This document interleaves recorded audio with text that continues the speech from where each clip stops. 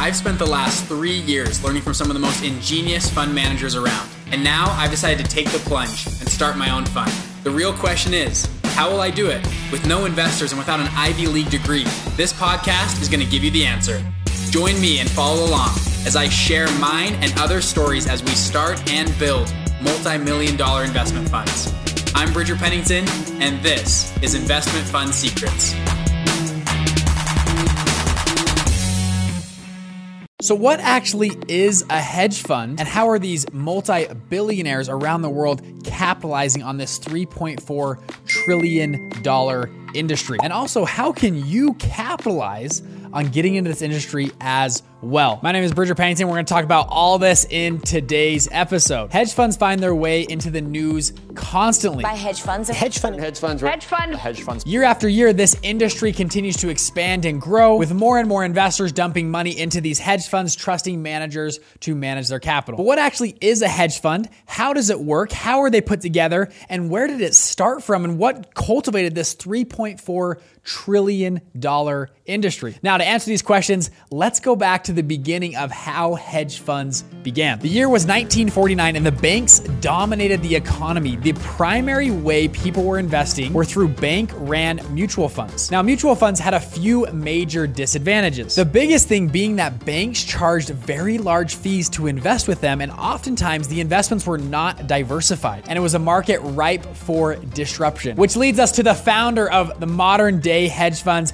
Alfred Winslow Jones. Now, what's interesting about Alfred Winslow Jones is he doesn't come from the traditional banking background, Wall Street. He actually is an Australian sociologist who was working at a university and found this particular idea that he could diversify investments across a portfolio, with each one of them having a different risk-adjusted rate of return that ultimately would hedge investors against volatility in the markets. And that he could structure this through a general partner limited partnership structure, which would give investors asymmetrical risk versus reward ratios. Now, that was a bunch of fancy jargon, but essentially what he saw was that when the market goes up, some assets fall. And when the market falls, other assets go up. A historical example of this is gold.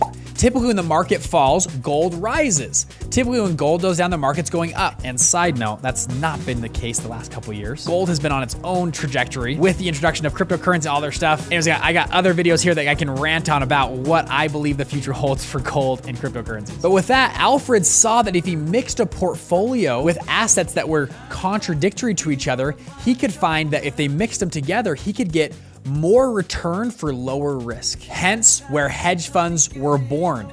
And the name hedge coming from you're hedging against your bets. 3 years later, after testing this concept, he launched his first hedge fund in 1952 with raising over just around $100,000. And he decided to take a 20% fee on all returns gained to the investor. And the reason he decided that was because back in the day, when merchant ships would come from Spain or Italy or other things to the New World, when they came home, they typically split the returns 80-20. And that's where the traditional 2 and 20% split came from. Now, Alfred really wasn't noticed for a few years until the 1960s, when hedge funds completely took off. For the first few years, only a handful of people tried this new strategy of launching a hedge fund. But by the 1960s, there were now hundreds of different hedge funds launching and popping up all over Wall Street. This was highlighted specifically in a 1966 article from Fortune magazine saying that Jones outperformed mutual funds by 44%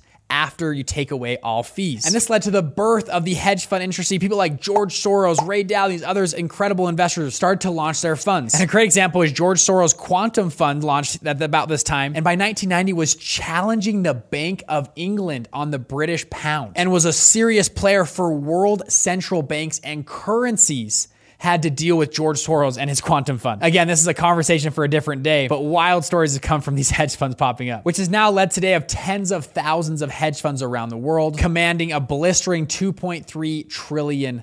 So with that, you might be asking, well, wait, Bridger, hold on. What actually is a hedge fund? What's the definition of it? How does this whole structure and partnership work together? So let's go down to the whiteboard of truth and justice. Here we are on the iPad. Let's talk about what a fund is in the most basic sense, and we'll go a little more advanced. Sound good? So the the first question is, what is a hedge fund and how is it different from private equity, real estate funds, venture capital, debt funds? Like what do all these things mean? So let's first talk about the definition of a fund. A fund, in the most basic definition, all it is a pool of money.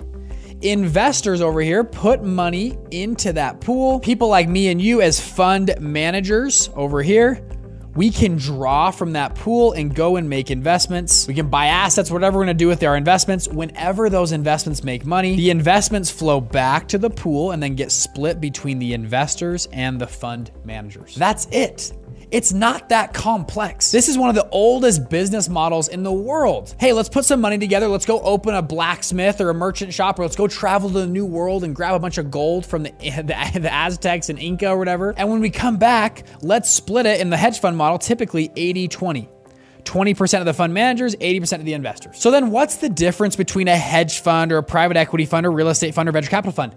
The difference is what this pool invests into. Real estate funds is kind of in the name. They buy and sell real estate. Private equity buys and sells private ownership in companies. A great example is Sycamore Partners on Wall Street. Sycamore Partners owns Staples, Aeropostale, Nine West Shoes. Last year, they were trying to buy Victoria's Secret. That's what a private equity fund will do. Other funds will buy up Amazon stores. They'll buy up restaurants. All sorts of stuff can happen in a private equity deal. Again, buying private ownership. Venture capital, if you watch Shark Tank, they invest into small startup companies, right? They give seed investments. Hedge funds invest into public securities or public companies, stocks, bonds, futures, crypto, all that kind of stuff. Is that making sense? So they're all structured actually very similar. The only difference is what they invest into. Now, if you're interested in this and want to learn more, I have another video over here on how to start a hedge fund from scratch. I go into way more detail of launching your fund, raising the capital, pulling it together, all that kind of stuff in that video. Now, let's go one layer deeper. This is how it's actually structured in most of these scenarios. I mentioned a limited partnership structure. Let's talk about what that means. I mentioned earlier a pool of investors. That pool is called a limited partnership. And those fund managers we talked about more, we'll call them the general partner. So in this scenario, the fund manager or general partner advises or oversees the limited partnership to decide again on what investments the partnership should make. And finally, the investors are called limited partners. These limited partners put their money or investments into a limited partnership that is overseen by a general partner. The reason it's structured this way is because it gives fund managers so much protection and control over what the investments are. And secondly, it also protects limited partners against other investors and against fund managers. It's a fantastic structure for both parties. And again, when we're talking hedge funds, these investments are anything public. So they could buy and sell stocks, futures, options. They could do Forex trading. They could buy cryptocurrency. Anything that's publicly traded falls under the hedge fund category. And each hedge fund is wildly different on their strategy. Some focus on daily short-term trading gains. Others play macroeconomics. Others do arbitrage between two currencies. Others do options and trading strategy and stocks and futures all together in one portfolio. Now, I mentioned Alfred's story earlier. It's actually very similar to my own story. When I was 22 years old, I was at college. I was trying to figure out what to do with my life. And I had an idea that I could launch a fund inside of this business that I was currently working at, that we could lend money to clients that were coming through this business. I went and hit the streets. I raised a whopping $49,000 from like 7 different investors. Super small amount, but it was enough to get started. We were gonna start doing this lending program. We launched our very first small syndicate fund, and it was incredible. Our first investors got a 64% return on their money, which was amazing. From there, we had some legs to launch our second fund, which was more official. Out of that fund, we raised and deployed millions of dollars out of that fund. I most recently sold that fund, and now I'm in the process of launching a new crypto fund and real estate fund that will be in the 8 and 9-figure range. More to that come next month when we officially announce everything. And with that, we started this channel and program where we've now helped dozens and dozens of students launch and scale their own funds beyond 5, 10, 20, even $100 million. One of our students' funds now has over $2.5 billion in their funds. And the reason I share that story is that over the last 70 years of the emerge of hedge funds now in private equity and all these different sectors, it has been proven time and time again that you don't need to be an Ivy League grad, a Wall Street banker to go out and start a fund.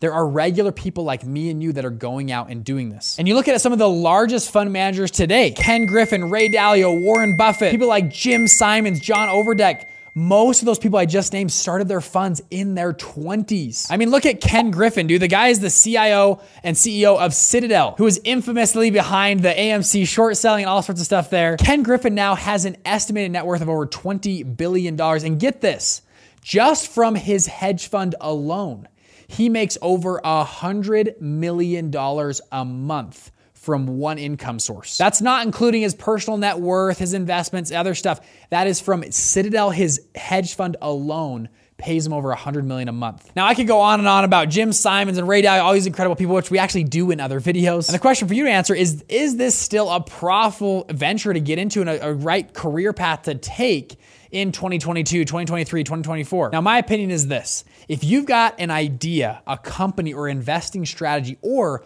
a partner who has an incredible trading strategy or algorithm or whatever it is, and money is the only thing stopping you. If you just had more money, you could expand, you could grow, you could buy out competitors, you could buy more real estate, you could grow your hedge fund. You should strongly consider getting in the fund game. This is one of the most lucrative business vehicles on planet Earth. And if you're worried about how do I raise the money, how do I put it together, all that kind of stuff, guess what?